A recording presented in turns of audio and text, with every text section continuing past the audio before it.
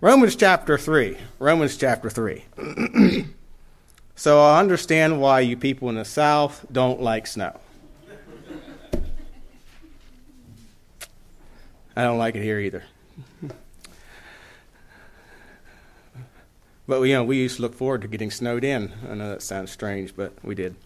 Anyway, Romans chapter 3, verse 9. I'm going to read down through verse 26. It says, "What then? Are we better than they? No, no wise, for we have before proved, both Jews and Gentiles, they are all under sin.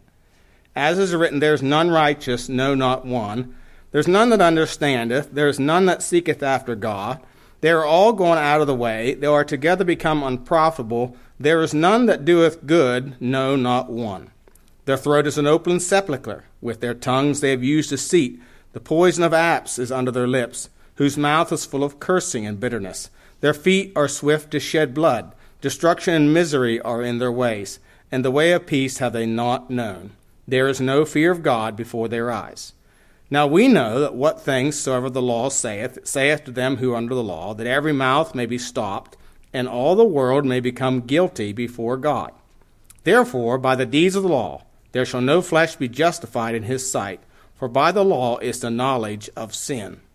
But now the righteousness of God without the law is manifested, being witnessed by the law and the prophets, even the righteousness of God, which is by faith of Jesus Christ, unto all and upon all them that believe, for there is no difference. For all have sinned and come short of the glory of God, being justified freely by his grace through the redemption that is in Christ Jesus, whom God has set forth to be a propitiation through faith in his blood, to declare his righteousness for the remission of sins that are past, through the forbearance of God, to declare, I say at this time, his righteousness, that he might be just, and the justifier of him which believeth in Jesus." So, the title of tonight is, "What Must I Know and Accept to Have Eternal Life?" Let's pray. Heavenly Father, we do thank you again for the opportunity and privilege we have to open your word. Thank you for the truth of thy word and the confidence and assurance that we can have in it, knowing that your word tells us that we have a more sure word of prophecy, whereunto we do well. It was given by men who were moved by the Holy Ghost. 1 Timothy tells us it's inspired of God, it's breathed out. So we pray that you, as we look into the Word of God tonight and consider some of these simple truths of the Word of God, yet very complex truths, I pray that you help us to understand these things and be able to be better, more effective in our witness and testimony for you. We do pray in Jesus' name. Amen. As we think about it, Romans chapter 3 is a passage that is probably one of the most common passages used in soul winning, and many times it's used and not thoroughly explained.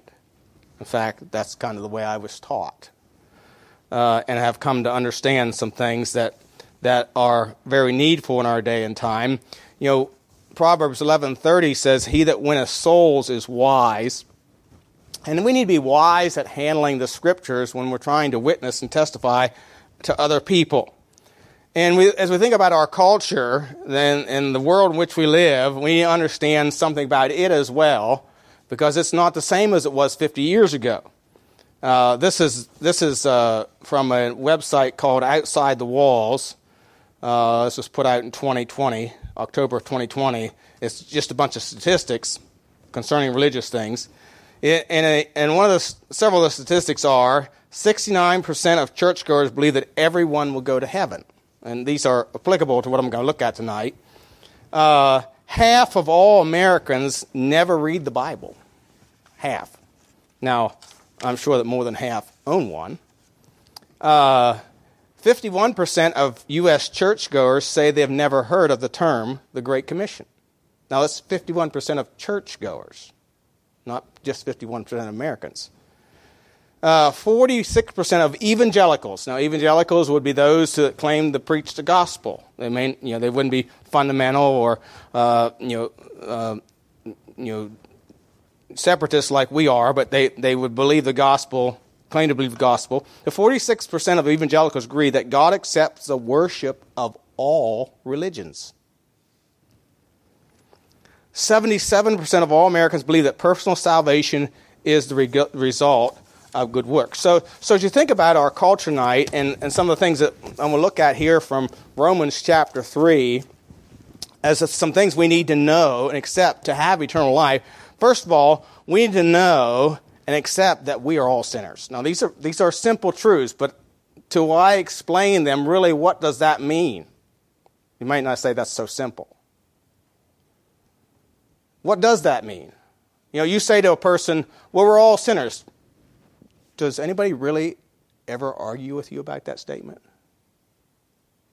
But let's clarify what it means to be a sinner in the sight of God. What does it mean? What is sin? You know, it's not a word that we use today in our culture. We don't say, well, you know, I was speeding down the highway and going in and out of traffic, and I got arrested. I sinned. I broke the law. I sinned against the law of the state, and therefore I got arrested, and I had to pay the fine. That's really a picture of what sin is against God. 1 John 3:4 says that sin is a transgression of the law. It's a violation of God's law. It is iniquity. It's to do wickedly. We're talking about God's moral law, the Ten Commandments, if you will.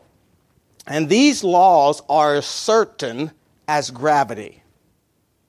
I mean, if you walk up and get up on the roof of the church and you walk out to the edge and jump off, guess where you're going to go? You're going to go down. Why? Because gravity, the law of gravity that is certain, will pull you down. It will pull you down. So this is certain. This is what sin is. It's a violation of God's law. It's a transgression of God's law. And these things are certain. Romans 5:12 says, wherefore as by one man sin, that is the transgression, entered into the world, and death by sin, so death passed upon all men, for that all have sinned. Now, that verse states a few things very clearly, that sin entered the world because of man, not because of God, but because of man, and death was a result of that, and we'll look at that a little bit later, but all have sinned. We could say, well, if Adam wouldn't have sinned, then I'd have never sinned. No, it says all have sinned. In fact, Psalm 51:4 says, behold, I was shapen in iniquity, and sin did my mother conceive me. So we're all sinners by nature. Ephesians 2:3 says, among whom also we all had our conversation in times past, in the lust of our flesh, fulfilling the desires of the flesh and of the mind, and were by nature the children of wrath, even as others. Now you might think, well, I'm not a child of wrath. If you'd have been put in the right circumstances and allowed to fest in the right circumstances, you'd be a child of wrath. Just like anyone else. You have that capability. You have that capability. So if you were asked someone if they sin, what would they likely say? Well, yeah. Everybody does. But as we think about that and what this really means here in verse 23, where it says, for all have sinned and come short of the glory of God. To fall short means to be devoid of or lacking. To fall short of the glory of God, or you might say the perfections of the attributes or the personal characteristics of God. So it means that we are devoid or lacking of the attributes of God. When it says we fall short. After all, God is in a sphere by himself. Deuteronomy 32:4 says he is the rock, his work is perfect. For all his ways are judgment, a God of truth, and without iniquity. Just and right is he. Though people might say, well, yeah, I'm a sinner, but then they might turn around and say, yeah, but I'm a pretty good person. I'm a pretty good person. Habakkuk 1:13 says, thou art of pure eyes and behold evil and canst not look on iniquity. God can't even look on iniquity. He can't have anything to do with it. So when we say that we are all sinners, we must understand our standard. It is God. It is God. And I think to demonstrate whether one clearly understands this, a good question is, do you believe you are a good person? What did Jesus say to the rich young ruler? I mean, if you read the description that he gives of himself, by man's standards, here was a good man. What did Jesus say to him? There's none good but God. Though you may think you're good, you're not. You're not. So, many people, again, will admit they are sinners, and then they'll turn around and say, well, I'm not that bad. So then who are they comparing themselves to? That is the same as saying, there is some good in me. Is there? Okay, again, if God's our standard, is there some good in me? Well, what does the Scripture say? Verse 10, as is written, there is none righteous, no, not one.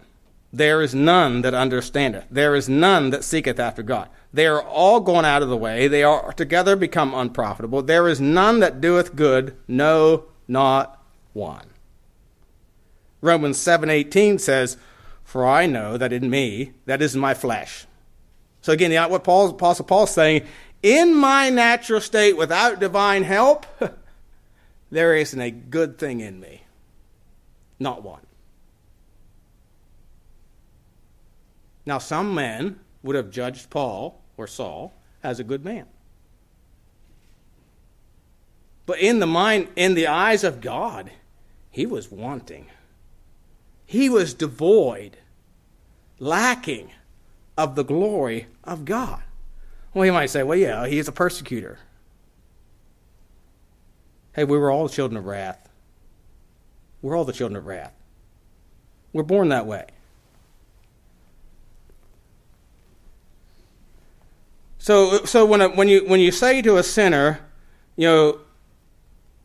and they say, are you a sinner? And they say, well, yeah, everybody is. Nobody's perfect. Where is the focus? Is it on God? Is it on ourselves?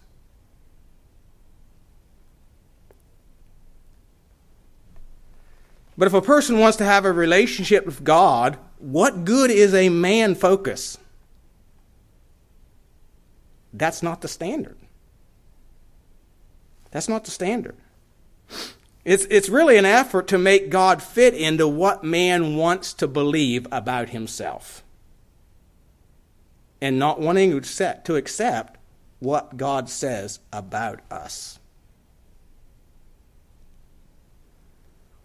Ecclesiastes 7, verse 20, Solomon wrote, there is not a just man upon earth that doeth good and sinneth not. Now, you could make the argument from man's standpoint, boy, Solomon did a lot of good on earth. What's the source of his goodness? When his heart was turned away from the Lord, how well did Solomon do? The picture wasn't too good. But when he followed the Lord and sought the Lord, see, it's of the Lord's. It's of the Lord.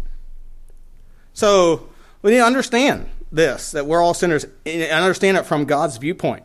Secondly, we also understand that we deserve a penalty for our sin.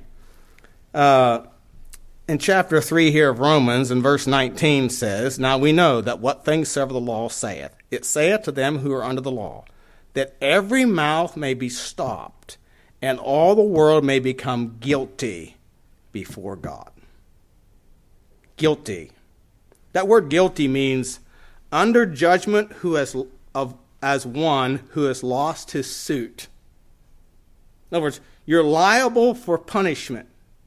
So really it's like you're condemned. You're on death row and you are condemned. That's the picture here. Romans 6:23 says the wages of sin is death. That is, the earnings or getting what is due or just to us. That's what we get. That's what is due us. That's what is that's what is justice to us from God. Now, so we're here really what we're talking about here is justice. Justice. So if a guy commits a crime, what is justice? If you would ask people, again, do you believe in justice? Oh, yeah. You know, we need to punish criminals and, okay. So you see a guy going down the road and he's moving, darting out in and out of amongst cars, and I've seen him drive like that before, and I said, there's an accident waiting to happen. And I remember we were in Maine one time. We were driving up 95 to a funeral of someone that was killed by a drunk driver. And this car come up behind us, and I mean got in really, really close. It came flying up behind us, got in really, really close. I mean, probably from here to that pew. And we're on 95. That's 65 mile an hour speed limit. So we were traveling pretty fast. And they came right up behind us, and they're kind of going like this on the road. And pretty soon they come out around us, and they kind of go off the road a little bit toward the berm on the medium side, and they go flying up the road, and then they go in behind this other car, and they follow them real close, and they're weaving in and out. And I said, wow, that's a drunk driver. So we got on the phone and called, I don't know what it was we called back in those days, whether it was 911 or what we called, tried to see if there was a police, somewhere around. Because I said, he's going to run somebody off the road. And we followed that car at a distance for quite a ways, and they finally turned off on Route 11. But, what we were saying is what needs to happen is that person needs pulled off and arrested. But, when I'm going 75 down the interstate and I get pulled over, I don't always think I deserve justice. See, we often want justice, but until it comes to us.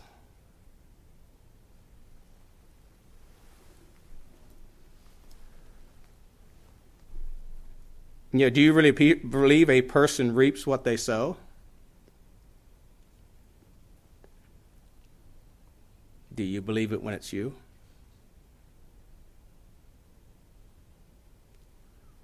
This is really demonstrates repentance or a lack thereof. David said in Psalm 51, "Thou art just when thou judgest." In other words, he said, I deserve your justice. It showed a repentant heart. So when these are things we must know, or people must know and understand, or we must know and understand that we deserve the justice. And what is justice for sin? Well, the Bible says the wage of sin is death. And that word death there really means separation from God. It's not just physical death, it's spiritual, it's eternal. That's the meaning of it. So a separation of God for all eternity in hell. That's justice for our sin. We have transgressed God's law. In Genesis chapter 2, the Lord told Adam and Eve, the day that you eat thereof, you will surely die. The day you eat thereof. Now, we know that they didn't die physically. That's not what he was really referring to, although they did eventually die physically.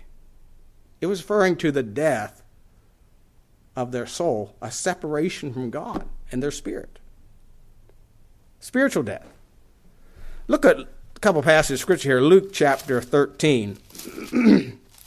Luke chapter 13 and verse 1. There were present at that season some that told him of the Galileans whose blood Pilate had mingled with their sacrifices.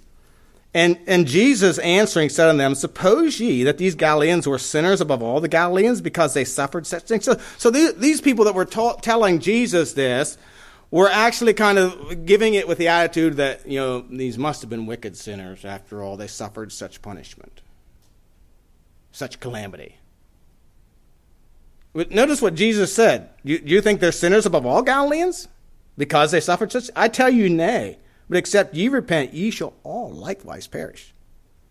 Or those 18 upon whom the tower of Siloam fell.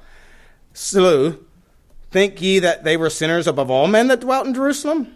I tell you, nay. But except ye repent, ye shall all likewise perish. So the bottom line is, when justice is served, and again, notice the word, we all deserve death. Hell. That's what we deserve. That would be justice for our sin. James 2, I remember years ago, I was out with my father-in-law one night on visitation, and we went back. There was a little dead-end road along a river, and there was a few houses back there, and I think it's a guy he'd talked to before, but anyway, and he was a nice man to visit with, and he said that he talked with us, but he was of the conclusion that he wasn't that bad. And so I took him to James chapter 2 and verse 10, where it says, whosoever shall keep the whole law and yet offend in one point, he is guilty of all. You may not be a covetous person. You may not be a murderer, a thief. But if you lie, and how many lies does it take to sin against God? One. And we were in Maine one time. We went to visit this guy, and I knew him. I knew some things about him. He had raped his granddaughter. So we're witnessing to him when asked about being a sinner. He said, well, I never murdered anyone. So what was he doing? He was justifying himself, even though he had raped his granddaughter. It doesn't seem to matter how bad a person, in our mind, how bad a person is, they can somehow yet justify themselves. No. Even if we just commit one sin, our justice is we all deserve hell. All of us.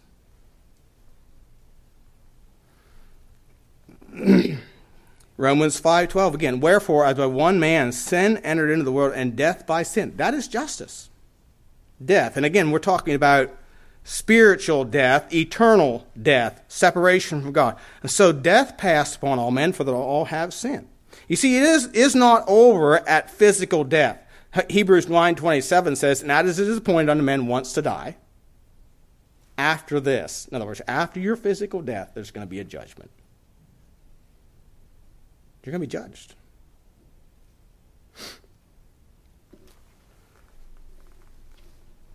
Ezekiel 18:4 says, behold, all souls are mine. Now, that's not talking about the fatherhood of God and the brotherhood of man. When God says all souls are mine, he's talking about all people are my creation. That doesn't make them all my children. We are the children of God by faith in Jesus Christ. Galatians 3:26 makes that very clear. But anyway, all souls are mine by right of creation. We are his created beings. As the soul of the Father, so also the soul of the Son is mine. The soul that sinneth, it shall die. The soul that sinneth. So you sin one time, and justice is, you and I deserve hell. It's what we deserve. Go to Matthew chapter 16. Matthew chapter 16.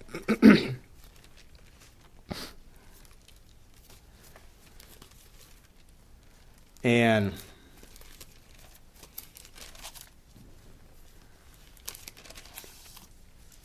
verse 24, then said Jesus unto his disciples, if any man will come to me, after me, let him deny himself, take up his cross, and follow me. Whosoever will save his life shall lose it. Whosoever will lose his life for my sake shall find it. For what is a man profited if he shall gain the whole world and lose his, notice, his own soul? Not his body, his soul. And what shall a man give in exchange for his soul? So if you think you are good, if you think you don't deserve the judgment of God, if you're not willing to pass judgment upon yourself or agree with God's standard of righteousness, you will be eternally condemned. Eternally condemned. Not just your body. Your body's going to go into the ground and decay, or be changed if you're saved. It's your soul, your spirit. It's more than just physical death. It is spiritual. It is eternal. And so we all deserve the judgment of God. But the third thing we see here is that Jesus paid our sin debt. In other words, he was our justice. He was our justice. Verses 24 through 26 says, "But being justified freely by his grace through the redemption that is in Christ Jesus, whom God has set forth to be a propitiation through faith in his blood, to declare his righteousness for the remission of sins that are past through the forbearance of God, to declare, I say, at this time his righteousness, that he might be just and the justifier of him which believeth in Jesus."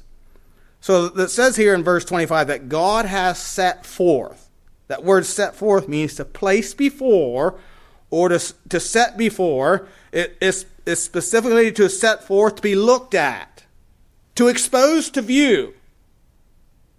So God has placed before the world the particular and only acceptable sacrifice for sin. That's what Paul's saying here when he's writing to the churches at Rome. God has set before the world this particular and only acceptable sacrifice for sin, Jesus Christ. Notice again verse 24, "Being justified freely by his grace through the redemption that is in Christ Jesus." Verse 25, "He is the propitiation." That word propitiation means, it has the idea of satisfaction, or he's the satisfactory payment for sin. In other words, he satisfied the justice of God on our behalf. And he's the propitiation not for our sins, 1 John 2:2 tells us, or 2:1 tells us, but for the sins of the whole world. In other words, he paid the penalty, or he satisfied justice for everyone.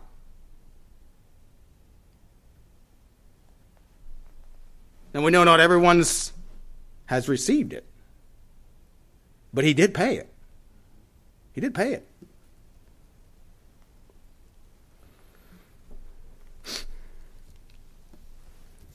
So, he's satisfied. He is the payment for sin. Look at Matthew 3:15. Matthew 3:15. In Matthew 3:15, when Jesus goes to John, walks that 60, 70 miles to be baptized of John, who was a man sent from God. And in verse 15, he goes to John, and John says, "I need to be baptized of thee. Why comest thou to me?" And Jesus answering said unto him, "Suffer it to be so now, for thus it becometh us to fulfill all righteousness." Then he suffered him. He says, it becometh us to fulfill all righteousness. In other words, it is fitting, or it is to stand out, or it's becoming of me to fulfill all righteousness. The word "becometh" has the idea of it is proper, or it is right. 1 Timothy 2:10 says, "But that which becometh women professing godliness with good works." In other words, their dress and how they adorn themselves is fitting for a godly woman. And so it is becoming of Christ to fulfill all righteousness. In other words, to submit himself to the will of the Father in all things. To always do the will of the Father. And his baptism here is a demonstration of that. He submitted to the will of the Father in all things. A common phrase that you find in the Scripture, something like this: "Thus it was written of him." You'll read that, especially in Matthew, you'll read that over and over. "Thus it was written of him." In other words, it was written of him. or as it is written in the Psalms, or as it is written in the prophets, or he said Moses wrote of me. So you read things like that consistently throughout the Gospels. Thus it was fulfilled. So this is what he says here. Jesus said, I come to fulfill all righteousness. I'm here to do everything that is right. And everything he did was right. Psalm 40, verse 7 and 8 says, Then said I, Lo, I come, in the volume of the book it is written of me. And that is repeated in Hebrews chapter 10.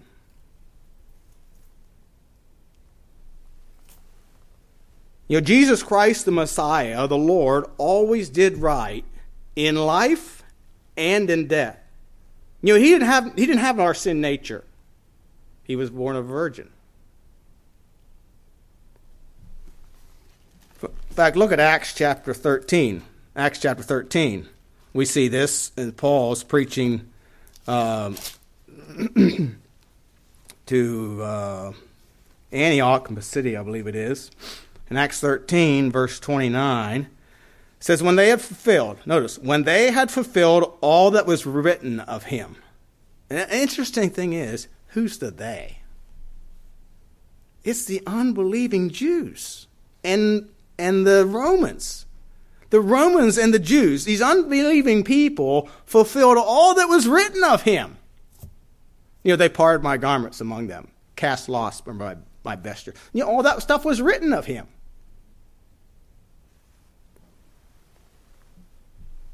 They took him down from the tree, verse 29 again, and laid him in a sepulchre. God raised him from the dead. He was seen many days of them which came up with him from Galilee to Jerusalem, who are his witnesses unto the people.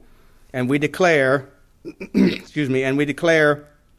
unto you glad tidings, how that the promise which was made unto the fathers, God hath fulfilled the same unto us their children, in that he hath raised up Jesus again, as it is also, here it is again, written in the second psalm, Thou art my son, this day have I begotten thee. And as concerning that he raised him from the dead, now no more to return to corruption, he said on this wise, I will give you the sure mercies of David. Wherefore he saith also in another psalm, Thou shalt not suffer thine Holy One to see corruption. That's in Psalm 16, I do believe. And for David, after he had served his own generation by the will of God, fell asleep, and was laid unto his fathers, and saw corruption. But he whom God raised again saw no corruption. Be it known unto you therefore, men and brethren, that through this man is preached unto you the forgiveness of sins. So the psalmist here is really not writing about himself, but he's writing of Christ, because he died, was buried, his body saw corruption. But Jesus didn't see corruption. So it was written of him. Jesus fulfilled all that was spoken of him in the Scriptures. In John 5:46, for had you believed Moses, you would have believed me, for he wrote of me. And even in John 1:45, we find Philip finding Nathanael, and saith unto him, We have found him of whom Moses and the law and the prophets did write, Jesus of Nazareth, the son of Joseph. There was a few that understood, but the religious leaders didn't. But see, we need to understand that this Jesus is the one that the God the Father spoke of, and the one that fulfilled all that was written of him, fulfilled all the promises of God, fulfilled all the requirements of God for a sufficient and a perfect sacrifice for our sin. He fulfilled God's words perfectly, his commandments. In Luke 24:25-27, then saith he to them, this is on the road to Emmaus, O fools and slow of heart to believe all that the prophets have spoken. Ought not Christ to have suffered these things and entered into his glory? And beginning at Moses and all the prophets, he expounded unto them in all scriptures of things concerning himself.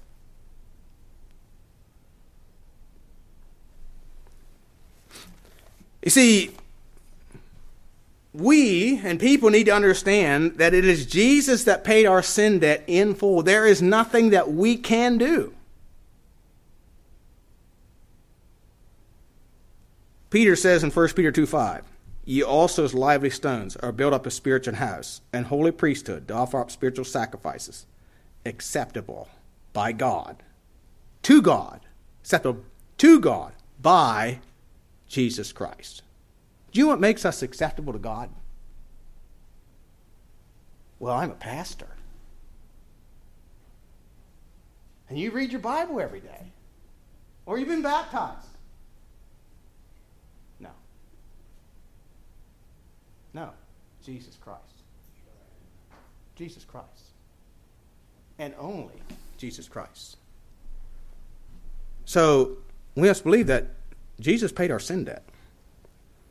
And then finally, we must believe on the Lord Jesus Christ. Now that sounds kind of elementary. But most people really don't know what that means, even though they say they do. Notice verse 26, again, to declare, I say at this time, his righteousness, that he might be just, and the justifier. I want you to think about that word. He is the justifier. It's not my faith that justifies me. It's Jesus Christ. Salvation is of the Lord. You know, some people believe that repentance is a work. But the Bible says that God grants. He grants repentance. That means he gives it. It's a gift. Repentance really is just a change of the mind. But its fruit is a change of direction. A change of purpose. But that's the fruit of it. That's really not what it is. That's just the results of it. And we'll see that in a little bit minute. But anyway, so what we see here, he is the justifier of him which believeth in Jesus. So what does it mean to believe on or in Christ to the saving of our soul? You know, there are many that believe, but not to the saving of the soul. You know, some believe in a historical Jesus, a cultural Jesus, made to fit their hip culture, you know. He was the first revolutionary kind of thing. You know, with long hair and beardy and you know, just a hip hop kind of guy that went against you know, society and all the cultural norms. That was Jesus. I don't find that in the scriptures. There's the good teacher Jesus, or the prophet of Jesus of Islam. He was just another prophet. You know, all these have a belief about Jesus, but it's not a biblical one. It's not a soul-saving belief. In fact, really the reality is some of these beliefs have less respect for Jesus, are you ready for this, than the devil's. Because James 2:19 tells us, thou believest there's one God, thou doest well. The devils also believe and tremble. But many people who say they believe in Jesus today have no fear of God. They don't have any fear of God. But see, the Bible says here the devils believe. In other words, they know who Jesus is, and it makes them shake. You know, the old saying is shaking in your boots. I mean, every time Jesus came upon demons in the New Testament, they were trembling. They were fearful. You know, they would beg of him not to send them out into the deep because they knew he had power over them. They believed in him. See, really, the word believe is an action word, and it really kind of means the same thing as repent. In fact, in some places of Scripture, it says repent. Other places, it says believe or have faith. In some places, it says both. Now, repentance is kind of the negative aspect of it. Belief or faith is the positive aspect of it. For example, Acts 2:38. In Acts 2:38, you know, the Jews say to Peter, what shall we do? And Peter said unto them, verse 38, repent and be baptized, every one of you, in the name of Jesus Christ for the remission of sins, and ye shall receive the gift of the Holy Ghost. Repent and be baptized. Repentance is really a submission of the will, and baptism pictures that submission of the will. Of one's life pictured by baptism, it's an outward act of submission to the Lord and to His church. So when one is baptized, they are showing submission to the Lord's earthly authority, which is a church, a New Testament church.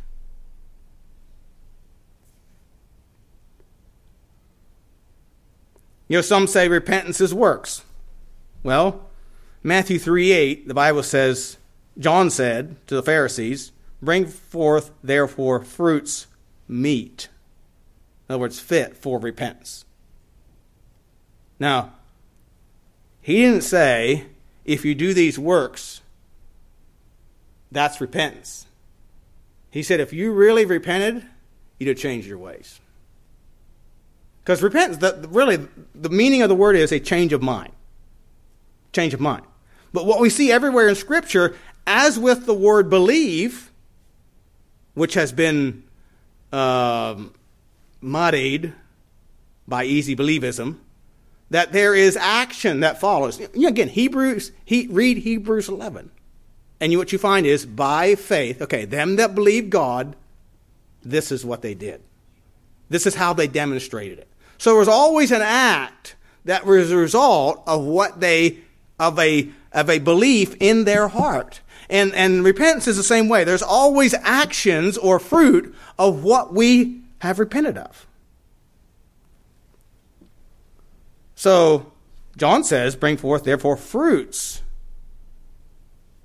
of your repentance. In other words, proof that you've repented. Acts 11:18, when they'd heard these things, they held their peace and glorified God, saying, then hath God also to the Gentiles granted, there's the word granted, repentance unto life. In other words, He's granted them salvation. That's what they're saying. Granted them belief unto eternal life.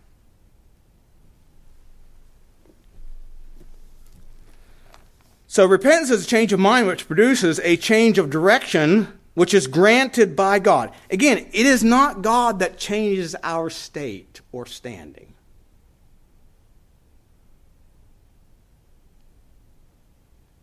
We have no power to change ourselves from condemned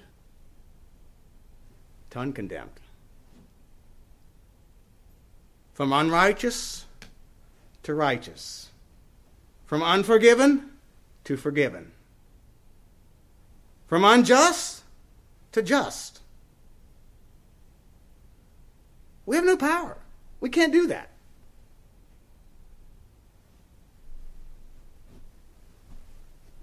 From lost to saved. We can't do it. Well, how does it happen? Well, look again at verse 26. 26, I'm sorry. To declare, I say, at this time, his righteousness, that he might be just and the justifier of him which believeth in Jesus. So, when you believe, when you truly believe in your heart, not just know, but believe, you're the surrender of your heart, it is God that justifies you. God. It's an act of God. Romans 8. Romans chapter 8. Verses 1 and 2. There is therefore now no condemnation to them which are in Christ Jesus, who walk not after the flesh, but after the Spirit. For the law of the Spirit of life in Christ Jesus hath made me free from the law of sin and death. See, I have been made free by an outside power. I didn't make myself free. I didn't make myself uncondemned. I have been made uncondemned.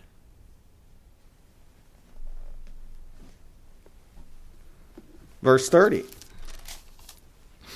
Moreover, whom he did predestinate, them he also called. Whom he also called, them he also justified. Whom he justified, them he also glorified. All these things are of God. What shall we say then to these things? If God be for us, who can be against us? He that spared not his own son, but delivered him up for us all, how shall he not with him also freely give us all things? So all these things are given to us. Who shall lay anything to the charge of God's elect? It is God that justifieth. Who is he that condemneth? It is Christ that died, yea, rather that is risen again, who is even at the right hand of God, who also maketh intercession for us. You know, Galatians 5:1 says, stand fast, therefore, in the liberty wherewith Christ hath made us free, and be not entangled again with the bondage thereof, in the yoke of bondage. See, no amount of goodness or good works can save you or help you save yourself. Because in yourself, you are a condemned person in the sight of God. You are guilty of death. And if justice were served to you, you would go to hell, just as I. But Christ is my justice. And he's my justifier.